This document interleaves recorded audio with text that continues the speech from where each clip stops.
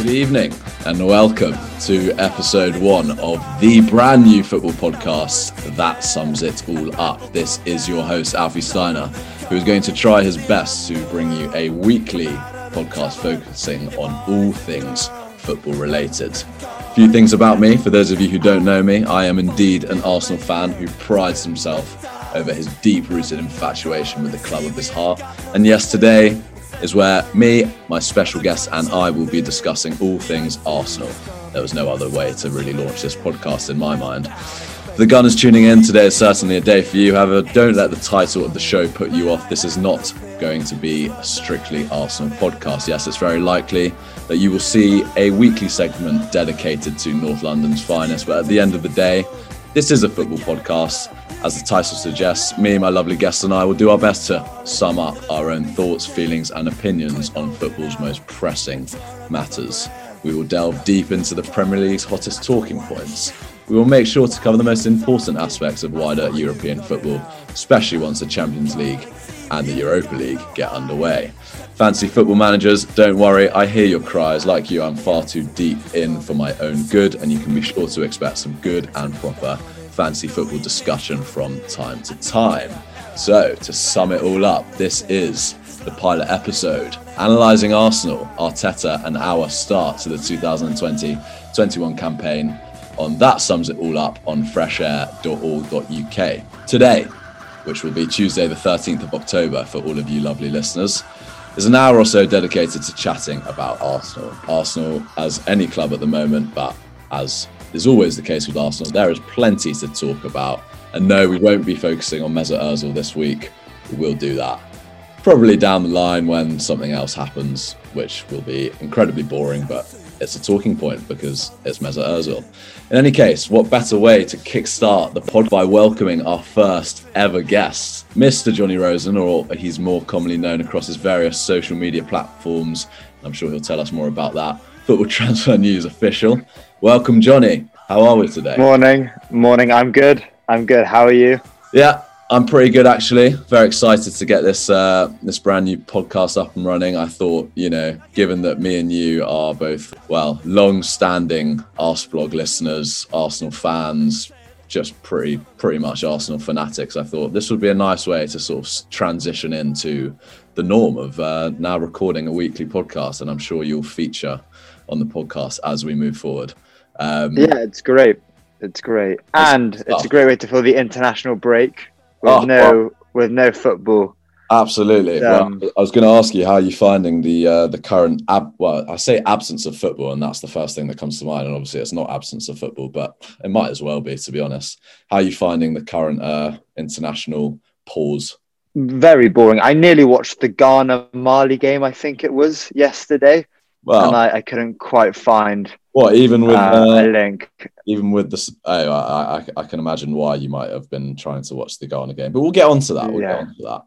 For obvious reasons, I wanted to watch Ghana play, but other than that, there's not a great deal amount. It was good to see Saka and Maitland-Niles play for England. Unfortunately, I missed the England game. I watched the highlights, and it was good to see Saka. Saka number 3, I quite like, I must say. I mean, I like 7, obviously. He's going to be a further forward player. But Saka 3 for England was I felt quite proud. And I feel like as Arsenal fans, we haven't really had that link between national pride and Arsenal because we haven't had many England internationals over the last few years. Yeah. They've all gone. Yeah. The last was Welbeck, probably.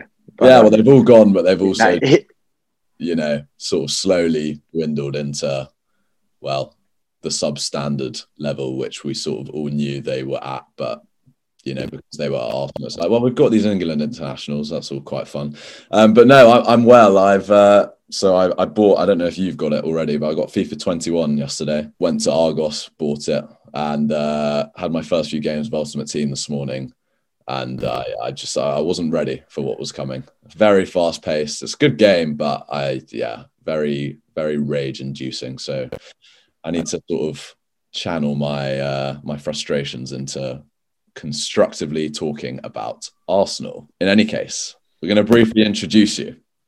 So he is the founder of the Football Transfer Page, a big Arsenal fan, an avid consumer of all the best Arsenal podcasts, as we've already discussed.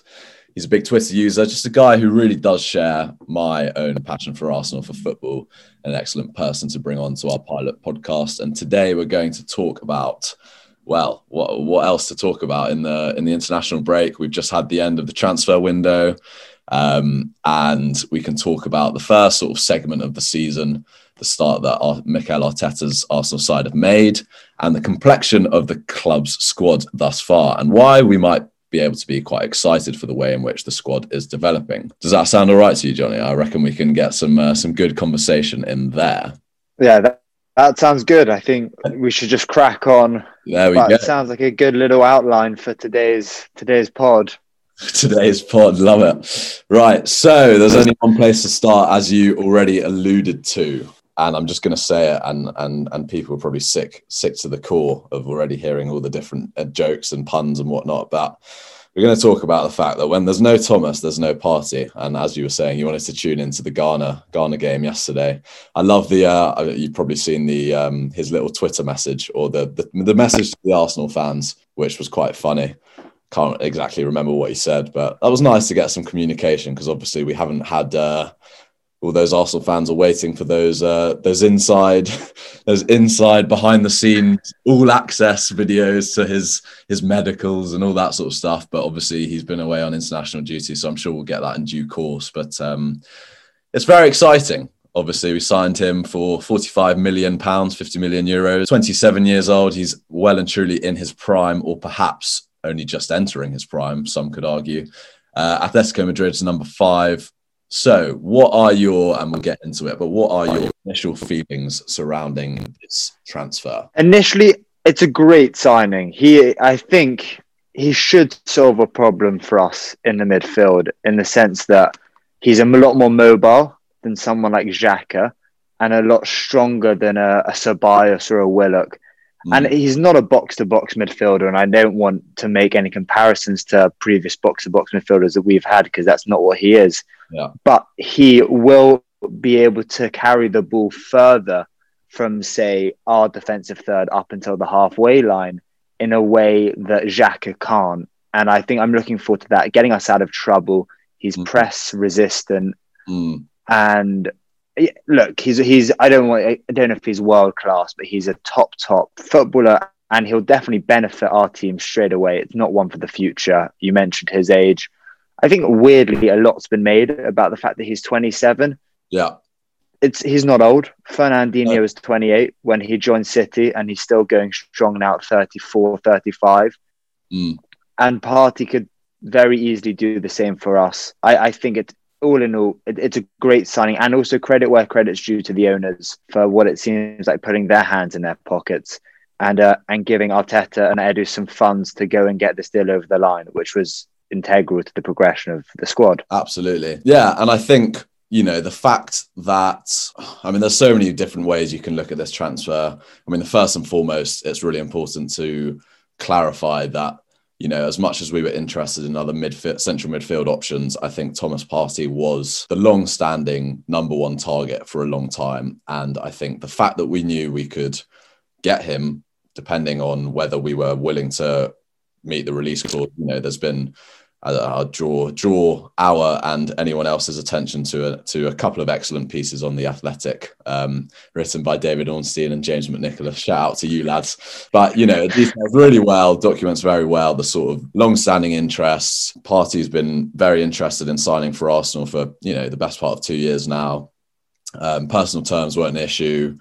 And so I think, it just came down to, as you say, whether we would be willing to stump up the cash, because obviously it has to be paid in a lump sum, €50 million, not a small amount of money. And obviously in a COVID market, the fact that we're not receiving, or had previously not received, any backing from our owners, struggling to shift players out. But, we got the deal over the line. I'm slightly surprised that there's been, I don't want to say a negative sort of atmosphere around the signing, but perhaps not as 100% positive as I might have anticipated. And I think it's because of the age profile, perhaps, in comparison to other targets. We talk about Houssem Aouar, and the fact that, we're in a market where, we're sort of making redundancies and then we're splashing the cash. And is he the guy? Is he elite? And I think a lot of people are sort of having sort of mixed feelings at the moment. But I think, when you look at it on paper, he immediately improves our starting 11. He brings the team, as you say, a lot more sort of physical and technical qualities, which I think, we've been lacking in central midfield for a long time. As much as Xhaka and Ceballos can, do a job as they did towards the end of the season in a sort of very set, rigid structure, I think, as Arteta has said recently, Partey gives a lot of adaptability and tactical flexibility in the way that Arteta clearly, and I think we're all excited to see the way in which he might progress into a 4 at the back. And I think Partey, with his physical profile, can definitely help us do that. As much as both you and I are excited for the signing, what do you think we can and should expect from him, given that, it's a big amount of money he is being signed for now?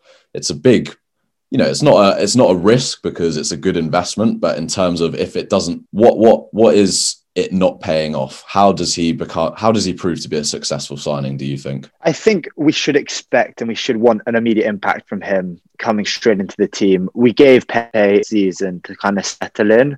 I'm not sure if Partey gets that same grace period to kind of, he has to hit the floor running basically. Yeah. He can't take a whole season to kind of get used to the Prem, to get up to speed with the English game. But I also don't think he will. I think he's also a much more mature player. He comes to London with solid foundations. He's one of his best friends, Tomer Hemed, from his time at Mallorca, lives in London so he's got a network there set up socially outside the club, which is important. You're not getting that sort of information anywhere else than Go on. Football Transfer News underscore. Go on. So, yeah, he's sort of got to hit the ground running, but you think? I think he will. I'm confident he'll be a success. He's not, in terms of goals and assists, that's not going to be what we should quantify as a success for him. It will be to more the defensive end. And I think what is really crucial, and I think Amy Lawrence pointed this out, so shout out to Amy Lawrence, is he drastically improved the spine of the squad, along with Gabriel and Leno and Aubameyang up top, who for the first time I think under Arteta actually played in that number 9 striker's role against Sheffield United. It looks more solid, and I'm really, really optimistic for what he could bring. And yeah, so that's what we should expect. Yeah, and I think rightly so. We look at our sort of investments over the last couple of years, and there's always a stigma attached to Arsenal about not spending money or obviously not being backed by the owners. But when you look at the sort of funds that the fees that we've splashed out for certain players, we've spent a lot of money, and perhaps it's more a case of poor recruitment than not spending the money. But you look at this sort of signing, and you're right to compare it to last year's transfer of Nicola Pepe. And I think as Arsenal fans, were incredibly excited, and still, we're just given he is the record signing, we really want him to come good. But you can sort of was given that as you say, that grace period, and it's sort of more understandable. He's a bit younger. He's coming from the French league. He'd only really had one properly excellent season. He came into a club which was in absolute tatters. So you can sort of provide a context for his transition period. And, he did start to nail down a particular position in the side at the end of the season. He was one of our best players. But, I think Thomas Partey is coming into a team which is more tactically developed, more sort of solid, and I think it will be easier for him on a personal level because he's been playing at the top level pretty much for the last 2 years for an Atletico side which are used to sort of competing into the latter stages of the Champions League, competing more or less until the end with Real and Barcelona for the La Liga title. So I think this guy has a lot of experience, and like you say, it's an easier sort of move to come into the Premier League at this point because of what Arteta's done, in the last sort of 9 months at Arsenal. And so I think that, as you say, the foundations are there for him to come in, and the foundations make this a less risky move from a football point of view. And, of course you can say, well, this has to work because we're paying him, over 200 grand a week. seven-figure signing on fee, £45 million. It's a lot of money. And I think, personally, and it's a lot of pressure on him, but I think, this team it was not far away before Thomas Partey of being able to compete for those top 4 spots. And I think with Thomas Partey on board, in a way, we sort of judged this season's success. And with that, and Thomas Partey's success, if we qualify for the Champions League, then I say Thomas Partey's been a success. We've signed a player who has helped us. And in terms of direct contribution, it might be more difficult to measure because he's not that sort of elite player, elite goal scoring, assist maker. But in terms of what he will bring to the side in a more subtle way, hopefully we'll be able to view that in sort of towards the end of the season when, we're assessing where we've got to. As you say, we should expect a very, very, very good player to come in straight away and make an impact because, and we'll get onto our overall transfer window and complexion of the Arsenal squad. But he's coming into a midfield where pretty much the most sort of important player is Granit Xhaka, or maybe perhaps Mohamed El Neni at this point. So, the bar is not too high for him to come in and establish himself, is it? No, I think it's good to note that he also wants to play with those players. I think he's spoken about in the past how he sees himself working alongside Xhaka in a midfield too. Mate, I heard that in an interview, he said he was asked if there was one central midfield player he could play with. He said Xhaka. I mean, I could be wrong there, but could have been. It wasn't De Bruyne or Isco or Modric. It was he Xhaka. Dreams about playing that double pivot with Granit Xhaka. That's why he's come over. It was nothing else. You could have given him 100 grand, 50 grand a week. As long as he can play with Xhaka, he's happy. Well, exactly. But on a more serious note, I think he walks into the team as the best midfielder on paper. But he's got, I think Xhaka and Ceballos are good players. They're especially Ceballos is someone I really like. I really liked him when he played a few years ago for Spain at the Under-21 World Cup. I thought he was a top player. And actually, before we signed him on loan last season, he was being heavily linked with Tottenham, and we were being quite heavily linked with Lucas Vazquez at Madrid. And I was really upset by the fact that Spurs were going to get who I consider to be a very, very good young attacking midfielder, number 8, maybe a number 10 in Ceballos. And I think Partey will link up very well with him. They've both played in La Liga. They will kind of share a similar philosophy, I hope. Yeah. And I think Arteta will definitely be able to get the best out of the both of them. And we say what would be a good season for Partey. How can we qualify what's a success for him on the pitch? I think we can look at Ceballos' numbers this season in terms of goals and assists as maybe an indicator of how successful Partey's been if he frees him up in a more creative role. Absolutely. And I think you draw on a really important point there. It was we all know that Arsenal are in dire need, or still are in dire need of a injection of creativity, someone in the midfield who can progress the ball from the middle third to the final third, contribute with goals and assists perhaps. And we didn't sign our sort of number one target in Houssam Aouar in the summer, but then we look at, well, what do we have internally? We have Bukayo Saka, who people are sort of mentioning as a very promising option as that sort of inside left hand side number 8. Ceballos, as you say, you sort of look at his highlights and sort of view him in the Spanish national under-21s, and he was banging in the goals, and he hasn't had that license to sort of be slightly further forward in an Arsenal midfield, especially when it's just him and Xhaka in a midfield too, because that's sort of what we've settled on. And I think, as you say, Thomas Partey coming in an indicator of how good he is will be, well, one, it takes the pressure off Ceballos and Xhaka to be the guys in midfield. I'm not saying their roles aren't going to be important, but they are now, pressure is less so that they can perhaps focus on, the things that they're good at. And, for Xhaka, it's perhaps slightly less clear, but Ceballos, I think we will perhaps be able to see a bit more from him in an attacking sense, which would be really nice to see. Because I think, we've seen flashes of it where he can really make an impact in that final third, but he just hasn't been positionally sort of allowed to. And I think, as you say, Partey's arrival, I think, the sort of the way in which Partey is going to affect that midfield area. You look at the profile as well of Partey, Xhaka, Ceballos. They're all, from what I know of Partey and from what we've seen of Xhaka and Ceballos, sort of unrelated to how good they are. They're proper fighters on the pitch. They give it their all. And that, as a profile of midfielders, you can even put in El Neni there. They are 100% dedicated, hard workers, ultra competitive, set very high standards of themselves. It's sort of on paper, it's quite a strong roster of central midfield options, which Partey hadn't arrived. We'd certainly be lacking in that position.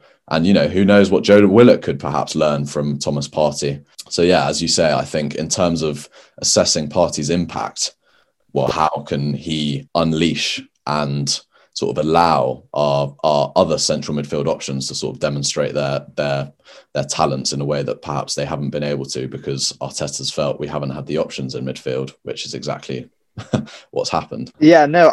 Also, you mentioned the kind of the physicality and the presence of Xhaka and Partey and El Neni to an extent, and it's definitely, I think that was a targeted approach.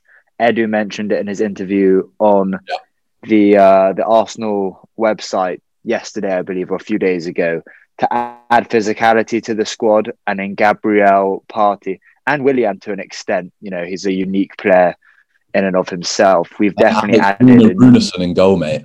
Huge presence. Yeah, he's the best Icelandic sweeper keeper there ever has been.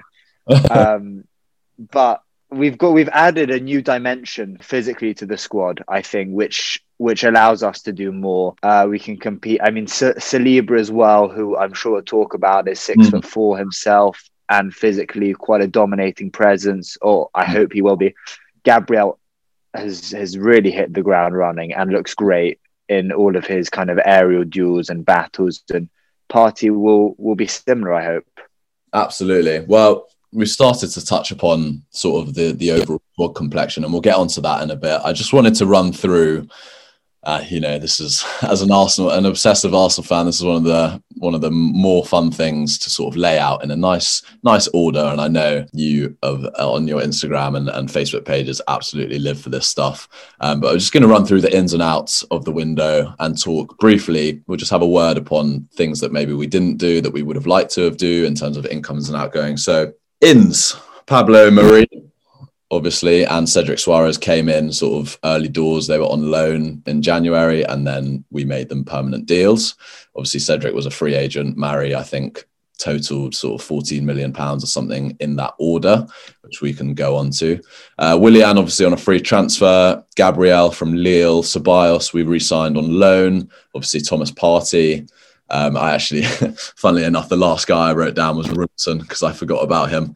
And then obviously coming in back from loan spells, El Neni, Smith Rowe and Saliba. Out, obviously, this is one that I just really hate. Mkhitaryan, we terminated his contract, which is obviously the right move, but you think in January we turned down a £10 million bid from Roma, and obviously we weren't to know about COVID and stuff. It just makes you think, why not just take it? Emi Martinez, obviously upwards to 20 million from Aston Villa, and then Torreira and Guendouzi out on loan to Atletico and Hertha Berlin respectively, and then a couple of younger guys, Mavropanos and Dejan Iliev, out on loan. So yeah, that's sort of what the club actually got done. In terms of misses, obviously we were definitely after Lyon's Houssem Aouar. Didn't quite get close, I don't think, in terms of reaching an agreement. David Raya from Brentford, we were strongly linked with. Apparently a couple of bids knocked back. He's obviously signed a new deal, but we'll get onto that with a clause perhaps at the end of 2021, which I could definitely see us pursuing. We definitely would have liked a couple of centre-backs to go out because, as we'll move on to shortly, we've got 9 on the books right now. Kolasinac, it's a shame that we weren't able to shift him. I think all of us were sort of going a bit giddy. The idea of getting a €10 million fee and just getting him out the door. And perhaps we were in a non-COVID market. I think we probably would have, I think we did want to sign both Partey and Aouar, and I think we would have been more willing to sell another sort of valuable asset, alike to Martinez, in the form of Ainsley Maitland-Niles or Hector Bellerin or perhaps even Alex Lacazette, but I just don't think there was the market for them in this window. And the only things left to be done, I suppose, at the moment, I mean, we're not going to dwell too much on it, but the Mesut Ozil situation, I know it's going to be over in a few, like 9 months or something like that, but is it just better to rip up his contract, save a bit of money? And William Saliba, he's been loan move to Watford or Brentford. I quite like the Brentford idea. So yeah, I'm going to ask you to give an overall grade, and then we'll get on to sort of how the squad's looking, what we might need to do in January, and yeah, things that we're sort of regretting not doing. But whether we can sort of control that, obviously the market is quite tough at the moment. But yeah, how would you rate our transfer window thus far, may I add? Yeah, thus far, the domestic window is open for another week or so we could see a few outgoings. I don't think we'll see any incomings. Overall grade, I'd probably give us a B, maybe a B plus. I think the incomings were very good. We didn't really miss out too much on income. I know there was talk with Auer. I never thought we were ever going to get both of them. It was very much an either or from what I was hearing, especially with the market in this post-COVID world. And other than that, the people we brought in were very good. Gabriel is very good. Partey is very good. It's important. The Ceballos still was very important to get that over the 100%. line. He went back to Madrid. He was training with Madrid, and there was a period where it looked like, you know, he could go to Real Betis, were interested. Valencia were also interested on taking him on loan. And I think it was very important that he came back to Arsenal. I know he said yesterday that he spoke to his agent after the Premier League season ended and said he wanted to return.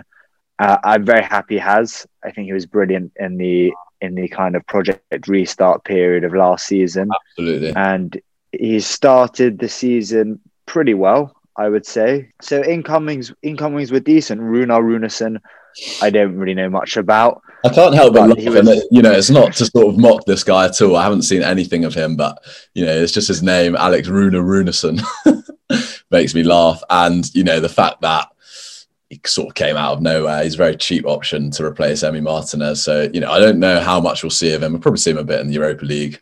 Who knows? It could be like Emiliano Viviano when he signed and he didn't play a single game for us on deadline day in 2013.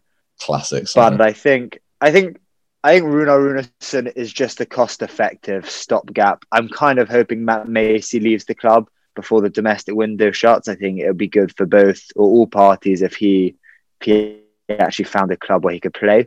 Iliev's also gone out on loan to Shrewsbury, I believe, or I can't remember where he's gone out on loan. But he's 20. He's 25, Iliev, and he's been in the Matt Macy's for about 8 years. Matt Macy's 24, isn't he? Like, these guys are not like... Yeah, they need to find clubs. You think, you know, we've got Leno first choice, Runar Runarsson, stopgap, and then you promote one of the young lads. We've got quite a few sort of promising young keepers. Karl Hein, I think, is one. There's another guy who's very promising. I think it's just... Karl Hein is good. Arthur Onkwonkwo. That's the one. Arthur Onkwonkwo, who's just come back from injury.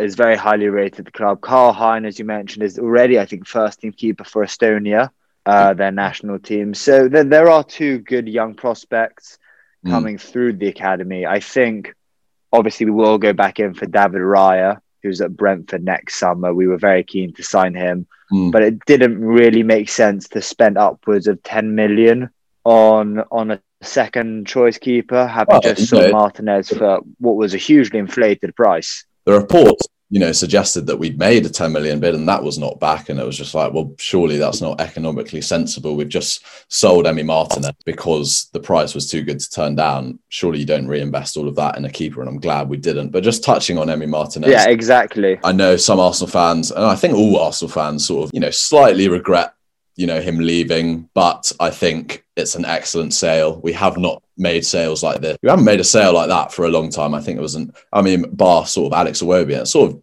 not quite the same circumstances, but, you know, if Leno hadn't got injured against Brighton last season, Emi Martinez either stays as a backup or you see him go for about probably a quarter of the price, if that. Obviously, he came in, he was unbelievable. And I think £20 million in this market is an excellent sale and sort of, you know, shows a ruthless policy of he wanted to be number one. We couldn't give him that that status. Arteta loves Leno as much as he liked Martinez, and I think he had to go. And 20 million sort of hopefully went towards, we don't quite know the ins and outs of how we structured the funds together to bring in Thomas Partey, but you'd like to think that those funds were definitely invested into our summer transfer signings. In terms of Saliba perhaps going out on loan, I like the idea of him going to Brentford because, you know, Brentford are quite in terms of what I've heard about them, a good sort of footballing club in terms of culture and philosophy and the way that they play and recruit. And I think, you know, if we were to send Saliba out on loan there, as much as we might have doubts about him going to the Championship, maybe use as a sweetener for David Raya to come in next year. Who knows? I'll add to that quickly about Brentford and Saliba. It's also good to note we as a club have quite good relations with Brentford. Back when he was coming through the academy, Wojciech Szczesny had an incredibly beneficial loan spell at Brentford. And the two clubs have always got along well. I would see Saliba going there as quite a good fit. And if there was any club in the Championship that he'd join, football-wise, location-wise, it would probably Brentford would be the most obvious to me. Yeah, and I think and they're a good club. I know Brentford quite well from when I used to play for their academy. But yeah, no, good facilities. They upgraded the academy a few years ago, and then they shut it down completely. So they're a very well run club, stable club. And he would probably do well there. Yeah, and you think, you know, we obviously have good connections with them. We've been in touch with them over David Raya, but then at the same time, you know, we signed what's his name, Inaki Kana Pavon, so our new goalkeeping coach, or not new. He's been there for a while now, but you know, he's been, you know, apparently very, very vocal in suggesting goalkeeping options for Arteta. He obviously knows the club very well. So I think if Saliba were to go to Brentford, I think it would be on the basis of a well-informed approach. And we know how sort of much we're focusing now on getting the sort of loan destinations right for Arsenal. You know, in terms of last season with Nketiah going to Leeds, that was sort of a very big decision. I think it was between them and Bristol City, was it, in the end? But, you know, we've seen so many young players. Yeah, it was... and it hasn't quite worked. It was described as an apprentice-like approach, wasn't it? Boardroom where I think it was Bristol City, Leeds, and another Championship club all pitched to I guess it was Emery back then when the decision was made to let Nketiah go to Leeds. Yeah. To be honest, I don't know if that was the best loan spell for Nketiah. He didn't actually do amazingly there. I mean, he scored, but he did struggle when he was kind of second fiddle to Bamford, who looks to have started his kind of career or restarted his career in the Premier League on a high. Starting it with an absolute bang. It's promising to see our specificity and care that we take now with young players going out on loan and really trying to focus on what the right sort of club and environment is, not just sending Gnabry out on loan to West Brom, or no other sort of examples spring to mind. But, you know, there's a lot more focus on suitability and a trajectory of how we see these young players developing and what will be best for them, both on the one hand to maybe if they can contribute to our first team, or if they're not going to, if we don't see a long-term future at Arsenal, then how can we develop them well so that then we can extract maximum sort of value for them? Because I don't think we haven't done that well. And you look at how Liverpool have done it with Harry Wilson, sort of sending him out on loan to Bournemouth. Brilliant piece of sort of business. He was very much able to flourish there, and he's still on their books, but they're very confident they weren't accepting anything less than 20 million. Burnley sort of put in a 12 million rising to 15 million bid. They're like, no. And, you know, they're very good at marketing their young players. And I think that's something that hopefully we can get better at doing, because that's going to be very important moving forward. Yeah. And on that point, we should also mention that we did sell Sam Greenwood for £3 million to Leeds, which was not, seeing as he was the highest transfer fee we received for a player other than Martinez this summer. Yeah. And also, we got £1 million in from the Charlton deal where they signed Chuba from PAOK. I believe we also got a few £1 million in from Liverpool for Oxlade-Chamberlain winning the league. So there was a few clauses that came through this summer and proved to be beneficial, and maybe added £3, £4, £5 million in total for the money we could put towards the Partey deal. But we have kind of started to sell a bit better are definitely also starting to be smoother in their transition. And a lot of credit has to be given to Ben Napper, who's the head of loans at Arsenal. He's really done a very hands-on approach, taken a hands-on approach to that role. And I know Reiss Nelson has spoken about the contact he had with the loans team when he was at Hoffenheim. And it's something all big teams have looked to improve. Chelsea have been doing it for a long time, kind of stockpiling players and sending them out on loan. But we're starting to get the hang of it now, and I think it's a good thing for our club. Absolutely, definitely. I think it is time. We've for so long we've missed a lot. Basically, the last 5 years of really maximising our own resources in terms of players and not identifying the right markets for them. And as I said before, extracting the most value, be it in terms of loan experience and then on effects on the field or off it in transfer fees. I think it's good to see that there are positive strides and sort of quite decisive strides being taken towards then. I just want to move the conversation on now and talk about, and I know we've just finished this transfer window and it's slightly silly to be looking ahead to next summer's transfer window. We've got a very exciting season to look forward to, but we can't help but talk about this season and this season's transfer window without reflecting upon the context of COVID-19 and how it's made the sort of transfer market and window very difficult for clubs to maneuver, sell players, loan players even. But obviously, and Arsenal aren't alone in having an incredibly bloated squad at the moment. You look at various sort of big clubs, Manchester United, Chelsea had to leave out quite big players in their Europa and Champions League squads respectively. But you look at sort of the players whose contracts are up towards the end of next season, and, I'm sort of banking on the fact that we don't offer any extensions, but we've got Mesut Ozil, Mustafi, Socrates, David Luiz, Matt Macey even. And I was doing a bit of digging, and, that's an annual save on their current wages of about upwards to £35 million, £33.45 million. Then you look at perhaps next summer how, we might have more manoeuvrability in the market in terms of, Torreira and Guendouzi have gone out on loans. They're going to be playing a lot of football, and you'd like to think that it's quite clear that they're not in Arteta's plans. And as much as we can say, we're sort of upset that we weren't able to secure, permanent transfers this window, after having played and hopefully impressed, that's both their wages hopefully off the bill next year and a sort of more reasonable transfer fee for both players. You'd like to be getting upwards to what we paid for Torreira back. Guendouzi, you'd like to, in an ideal world, sort of double or triple your money on what we paid. I mean, maybe doubling's more logical, and maybe we didn't handle that situation that well. You'd like to think that Kolasinac, maybe if he's not being used that much, will go out on loan in January, and then someone will be able to take him off our hands next summer. So that's another. And I'd like to see maybe Dani Ceballos be made into a permanent signing, depending on how he goes. I mean, this season, all of those players and their wages comes to about upwards to 15 million as well. So that's just wages alone. That's 50 million off the wage bill come the end of next season. And if we're this is a bit of foresight, but if we're sort of saying that, successful season, and I'm going to say we are going to have a successful season, we will qualify for the Champions League.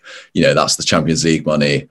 That's 50 million sort of freed up in terms of financial sort of flexibility. And you add another player who we might be able to sell, who have been sort of linked with moves away. The first that comes to mind is Alexandre Lacazette, who he's into his last 2 years now. Do we renew? He's 29. He's been a good player for us. If we're going to be sort of ruthless and most effective in the transfer market, he's someone that we could definitely look to sell at the end of this season. You look at Hector Bellerin, and I'm really glad he stayed, and Ainsley Maitland-Niles too. But, it's about selling an asset each summer or something like that. You look at Leicester, you look at Liverpool, how they've sold, in their sort of squad rebuilds, they've sold well and reinvested well. And I think if we could get to the end of next summer, the end of this season, get all these players out on big wages, sell a sort of asset who's performed well for a decent fee, I think you're looking at the major squad overhaul sort of happening. It started to happen, but over the period of next season and next summer. And I think it's very promising to see that there is a sort of linear sort of clear structure in place for Arteta to be able to say, look, I want these players, I don't want these players, and they'll go. And I think we've said it for so long, we need to find a way to maximize our squad resources. And I think, slowly but surely it's looking as if we can see the sort of light at the end of the tunnel in terms of how we can shape this squad to benefit the fact that we've got a manager like Arteta. So I just wanted to hear your thoughts on why we might be able to already be looking towards the future in terms of a stronger squad. Yeah, no, I agree. I agree with kind of the overhaul will take place next summer. It's very important to finally get Ozil out of the club. It's just sucking resources and he's not contributing anything. He's not, you can even now argue, is he even an Arsenal player if he's not included in the official squads? That's 18 million a year to yeah. There's a very good argument to just cancel his contract now, in my opinion, but we don't need to get into that right now. I don't think he'd do it, to be honest, at this point. I think I know that he probably won't, and he's very, very settled in North London. He's just set up a partnership with a charity, a Unitas in Barnet, and so he's really laying his foundations in North London for even after next summer. But I think, it will be a big window, the summer 21 window, with a lot of outgoings, a lot of high-profile players, not dissimilar to last summer, where we saw Koscielny, Monreal, Cech, Welbeck and Ramsey will leave. And hopefully we replace the players like Mustafi and Socrates and Luiz with experience, because I think that's definitely an issue that we had last year and last season, was we lost what Emery dubbed 4 of his 5 captains and didn't really replace any of them efficiently. I think there's also the January window, which will be even more chaotic, I think, this year than usual. And we could see a few outgoings, maybe a few players sign pre-contracts with other teams.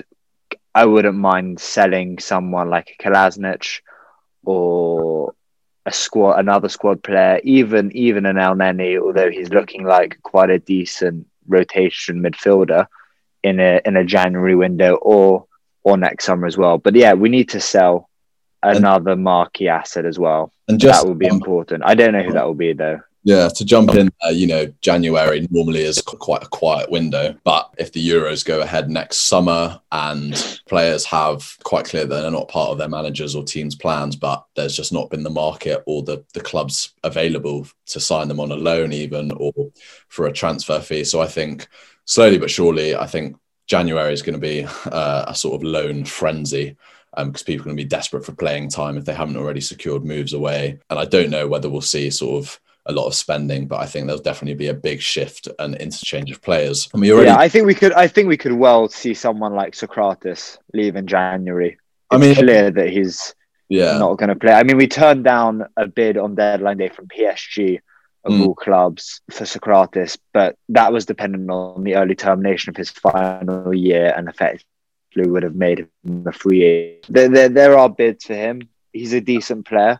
I think it's a bit unfair how much he's scapegoated under this new system, because he's not really done much wrong, especially in his first season. But we've got too many centre-backs of the squad, and that's definitely an issue we're going to need to address. Yeah, well, we're about to address it just as the final segment of this podcast. But if we could get any of those, those players that I've listed just then, Ozil, unlikely, but Mustafi, Socrates, David Luiz, I think is smart to keep him around sort of until the end of the season. But depending on what the squad looks like, and I do think, given the weird preseason and lack of sort of break and clubs are going to be more, it's going to be even more obvious in January who's part of the plans and who's not. And I think at that point, it will be perhaps easier to streamline the squad with, perhaps more, as I said before, more ease in sort of making transfers and changes to squads. But yeah, let's get on to our centre-backs. There's currently 9 on the books. As I said, 3 out of contracts at the end of the season. We've got two young players in the shape of Gabriel and William Saliba. And you think by the end of the season, Saliba will be ready for first team action. I know people are sort of slightly concerned and disappointed that he's not being mentioned as one of our options for Arteta's central defensive partnerships and structures. And you think of, he does go out on loan, and I think, look, the people who've been following him, if we trust in Arteta and Arteta thinks he's not ready, then good. If they can work out a deal or for him to go to a club which they think works, then I'm all for it. It's a bit of a shame, and you have to question whether, spending upwards to 30 million euros, and I know staggered payments 2 years ago on a player who basically won't contribute for 2 years, given how much sort of the need for money and investment in other areas of the squad. Fact is, we've got him. If they see him as a player who's going to be an excellent option for the next 10 years or so, then take our time with him. And you look at Mavropanos out on loan. If he does well, then perhaps he could come in and be an option, given that the outgoings that are going to take place at the end of the season. But if not, then if he does well, then a sale. But the sheer numbers that we've got at the moment is obviously a reflection of the poor recruitment, overpaying for players, paying them far too much money. And I think, in that sort of post-Wenger transition and our transition to becoming not being a Champions League club and becoming fortunately a Europa League club, we've got those players on pretty hefty wages. And like you, I can't wait for just that natural sort of streamlining process where we can just cut our losses and move on from these Mustafi, Socrates. I like David Luiz as a player, and he perhaps was necessary given the circumstances we found ourselves in. But, we look again to the end of next season. We've got Holding and Chambers, who, I'm not convinced they're not going to be our starting centre-backs, but I think they're young enough. If Arteta feels they're good enough to sort of take on board what he wants from a centre-back, if they can do it, then great, and they can be good sort of backup and squad options. If not, they're both English players, they're both experienced, relatively young. You could see sort of some sort of transfer fee being generated for them. They're not part of Arteta's plans by January, really. I know Holding's been playing, but then you think of a loan, and then perhaps that boosts their marketability come the summer window. The centre-back positions, it is promising to see people like Gabriel, Saliba, even Pablo Mari to an extent. The profile that we're signing, they're all well above 6 foot. They're big guys, they're good on the ball, as opposed to signing players like Socrates and Mustafi, and even David Luiz to an extent, who aren't great technically. David Luiz is obviously pretty good, as is Mustafi, but it looks like we're targeting a different kind of player. And, we can emphasise the left-footed centre-back role, which Arteta has been unequivocal in. That is essential for his sort of centre-back profile. But again, as I say, and I don't want to, in another Arsenal podcast, we will look more at the season in hand, but it is just it's quite exciting to see how our centre-back sort of options are naturally going to be trimmed at the end of the summer, and seeing which sort of players will come to the forefront.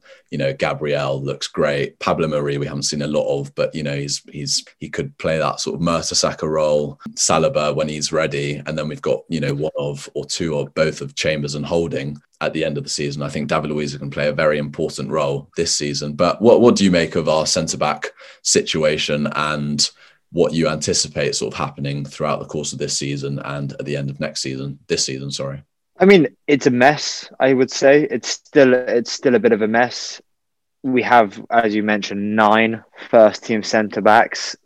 If I was Pablo Mari, I'd be very confused about why. And I know we did the deal with Flamengo kind of on the assumption that we were always going to make his loan move permanent. But why would we then go and spend £27 million on another left-footed centre-back who, by all accounts, does look very good?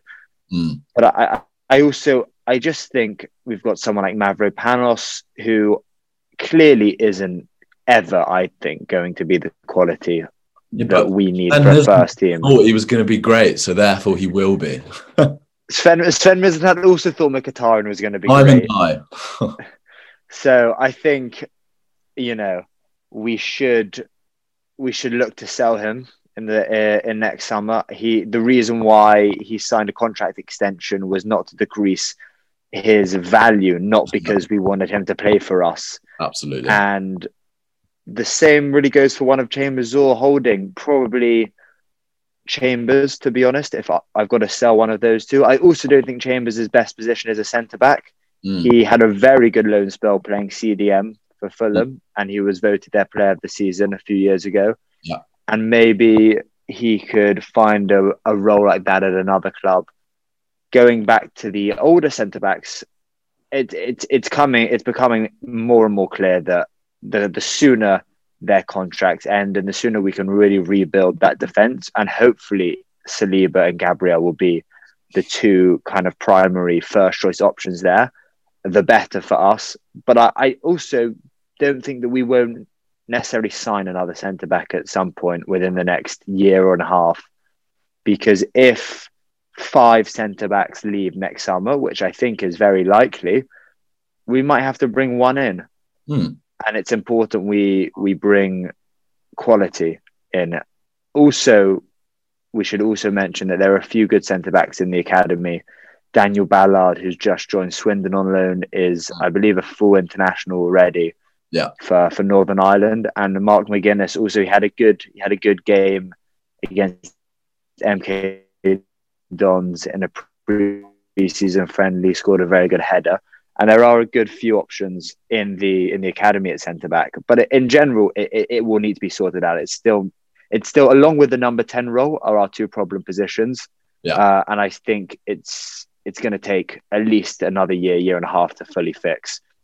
But hopefully by the time that's done, we'll have Saliba ready for first team action 3-4 years down the line into his 6-year contract that he signed. Though he might be able to make his debut, longest ever awaited debut, 3 years into his contract or something. Yeah, and you know, as we sort of draw a line under this transfer window, and we come to an end of this first podcast, I think.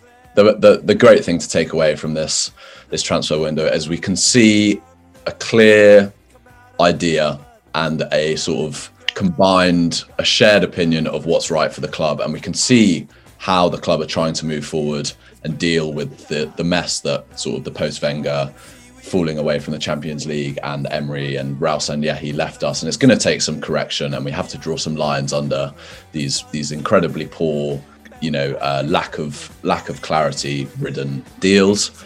And I think that's the exciting thing. We can see a way out of it, and we can see what we're trying to do, and it's going to take some time to balance the books and get these players out and sign the right players, and, as you say, strengthen the number 10 position, find that balance of the centre back position, have a good, well-balanced squad. And, we could talk for another hour on going into the right back and centre forward positions, because those are also positions I feel at some point will have to be addressed. We can't have too bloated a position in there. But as we draw towards the end of this first episode of That Sums It All Up, I'd just like to say a big thank you to Johnny.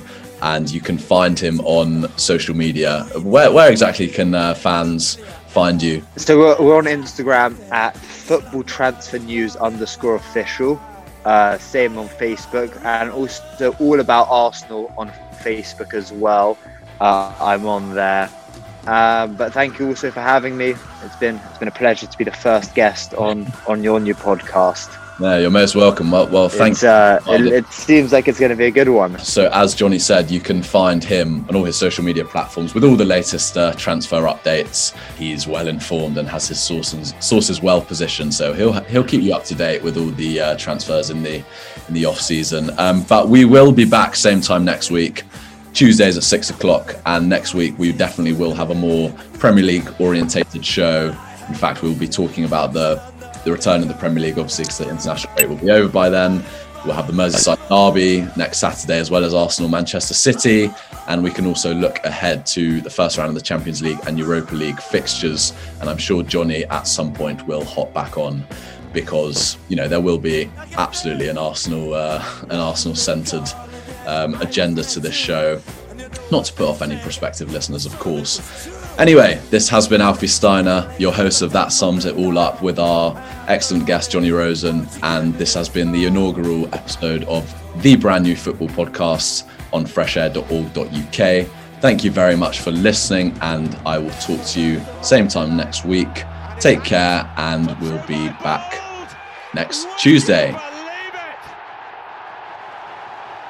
That sums it all up.